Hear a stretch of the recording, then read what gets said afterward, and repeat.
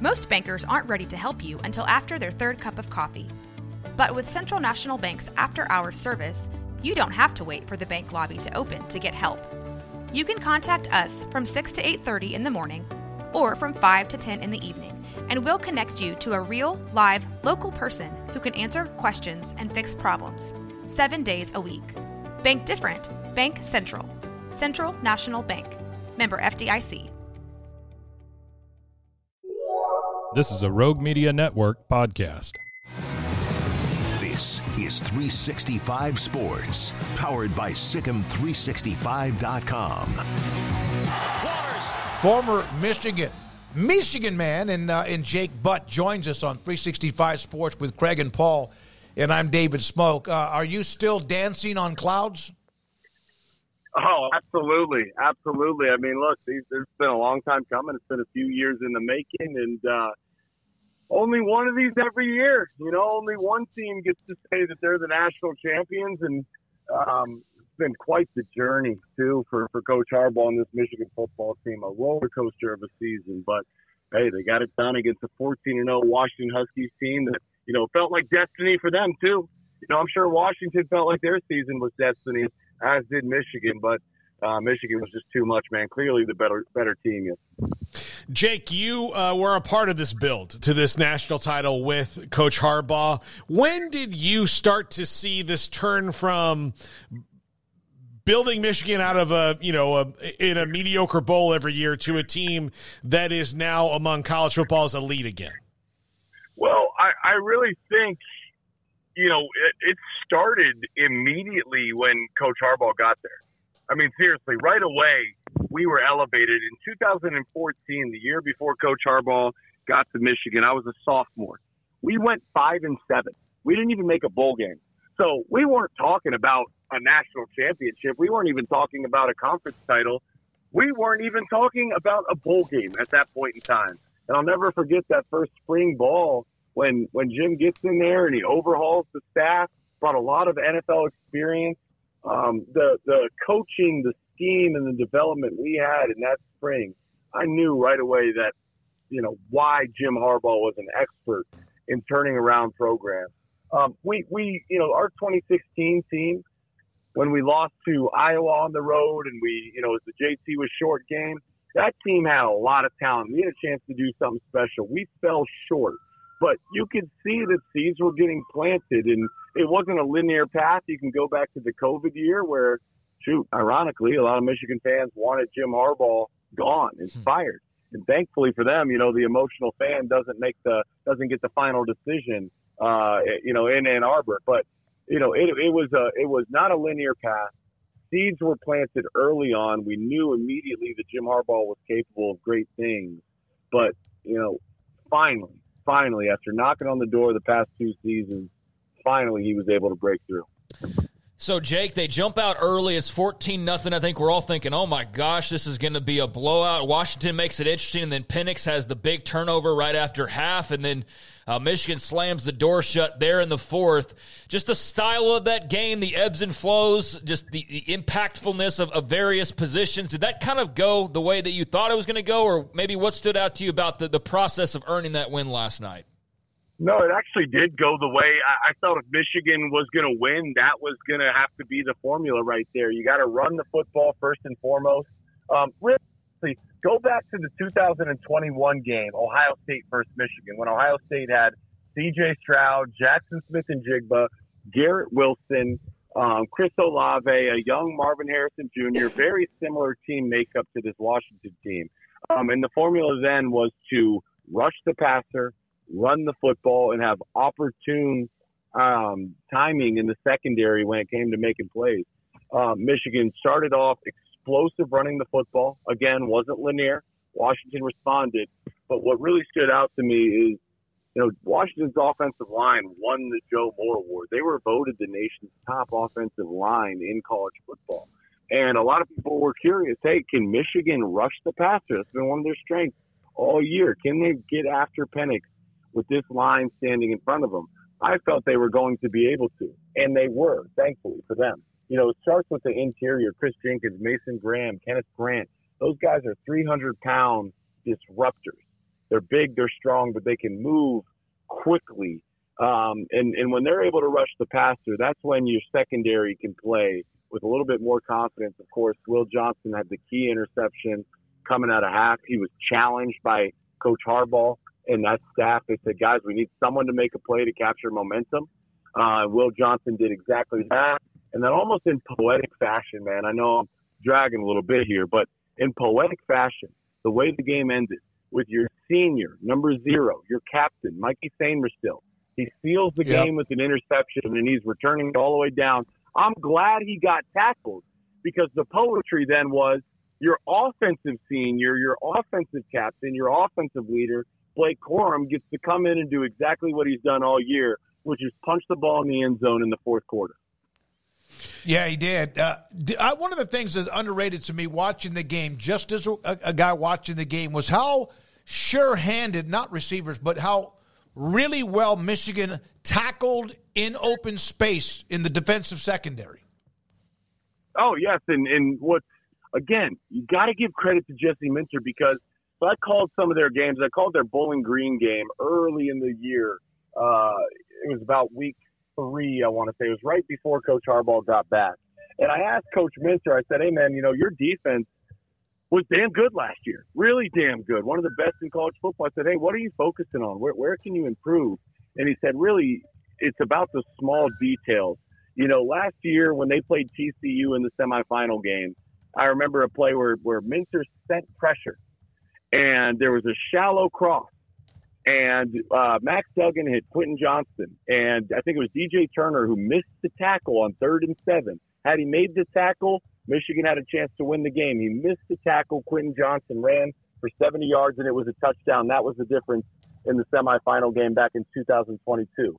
Well, you didn't see any missed tackles in the national title game last night. Those guys were extremely sure tackles. There was a couple times where there was a lot of space, and they made the plays that needed to be made. It's those little differences that are the difference between a good team, a great team, and a championship team.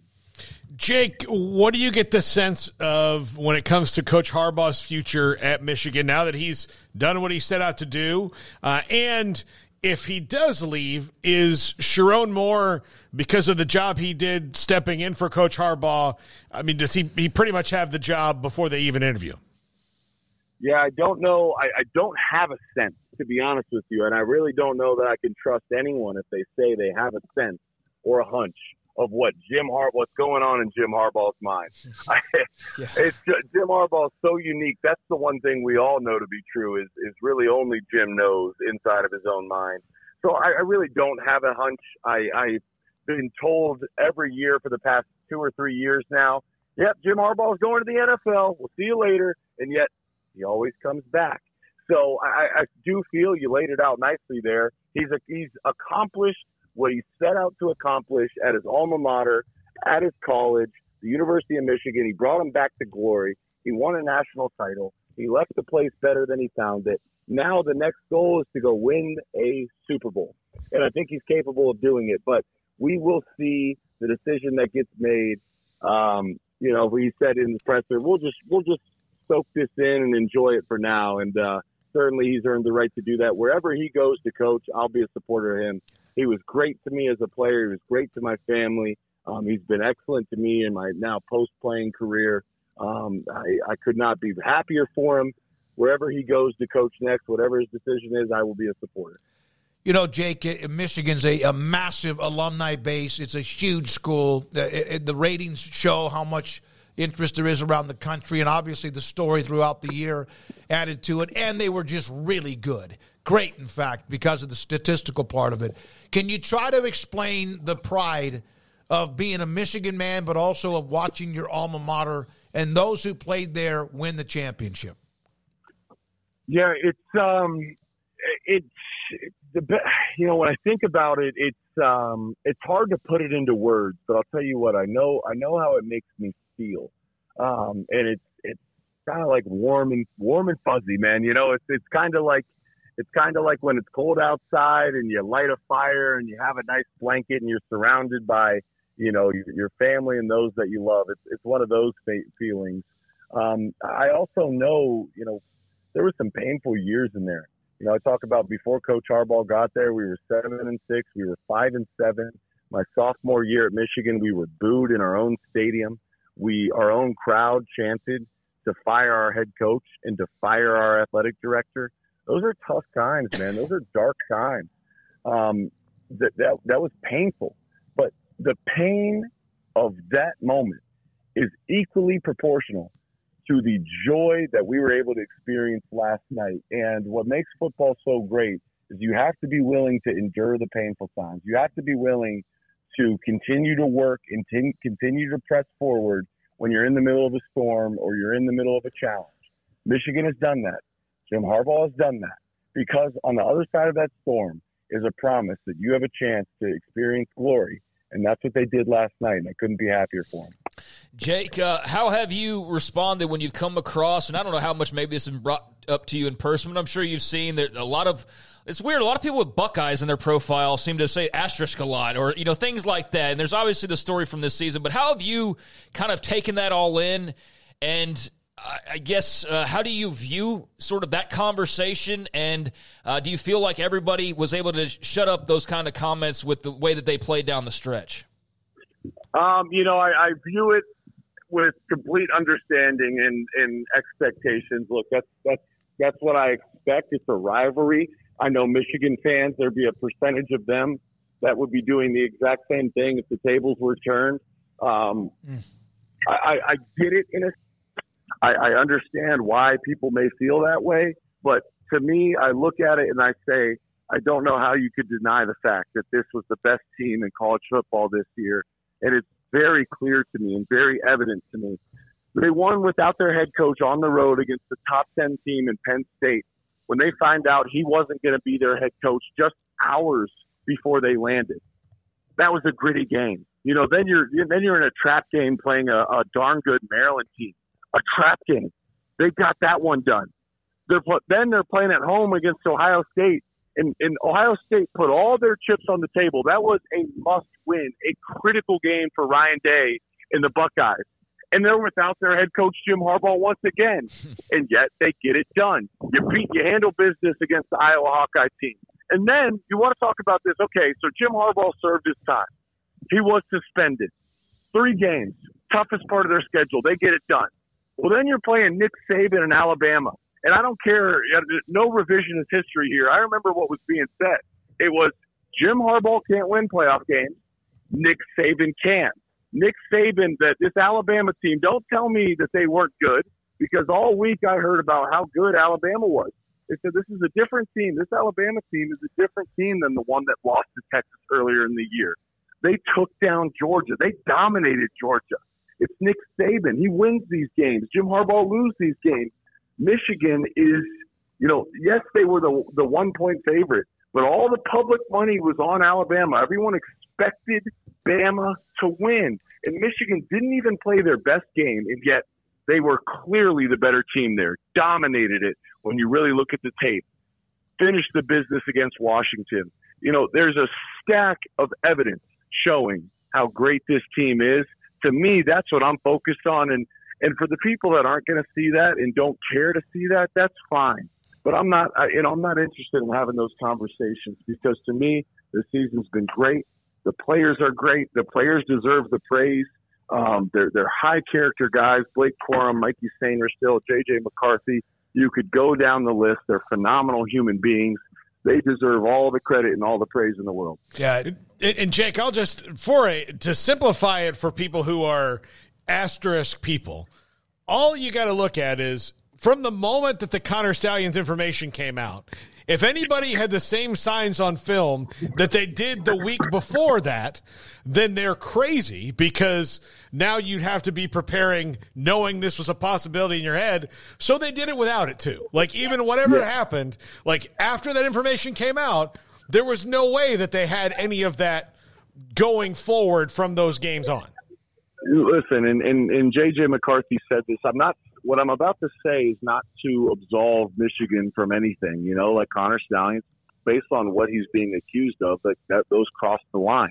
But every single team steals signs to some degree. Some of them are worse.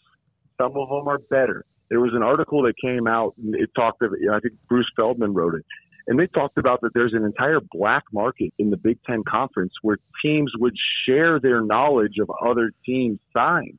And there was different tiers, where some teams every Sunday morning, they would call and exchange information. There was some teams that were completely unaware of it. But this is part of college football. It cannot be denied to say, oh, everybody runs a clean program. It's all sunshine and roses. That's not the case. Again, Jim Harbaugh paid the price. He was suspended. Connor Stalions is no longer with the team. But, these kind of things happen in the game. There has to be consequences for action. Whether you think the 3 games was enough or not, that's up for debate. But the fact of the matter is you can look at what happened this year on the field. You don't distrust your eyes. You just saw Michigan dominate Alabama and dominate a 14-0 Washington team. And they beat their rival Ohio State. And they went on the road and beat Penn State. Those kind of things, that Connor Stalions wasn't there. Jim Harbaugh wasn't even there for half of it. That cannot be taken away. It's been it's the way they finished this season. They've really set out to prove a point that they are the best team in college football. And I don't really see how you could argue against it. Jake, great to have you on. Enjoy it. I know you are, and really good stuff from you. We appreciate your time and continued great work with the Big Ten Network. Have a great day. Thank you, man. Yeah, Jake? You guys too. Yes, sir. Jake Butt.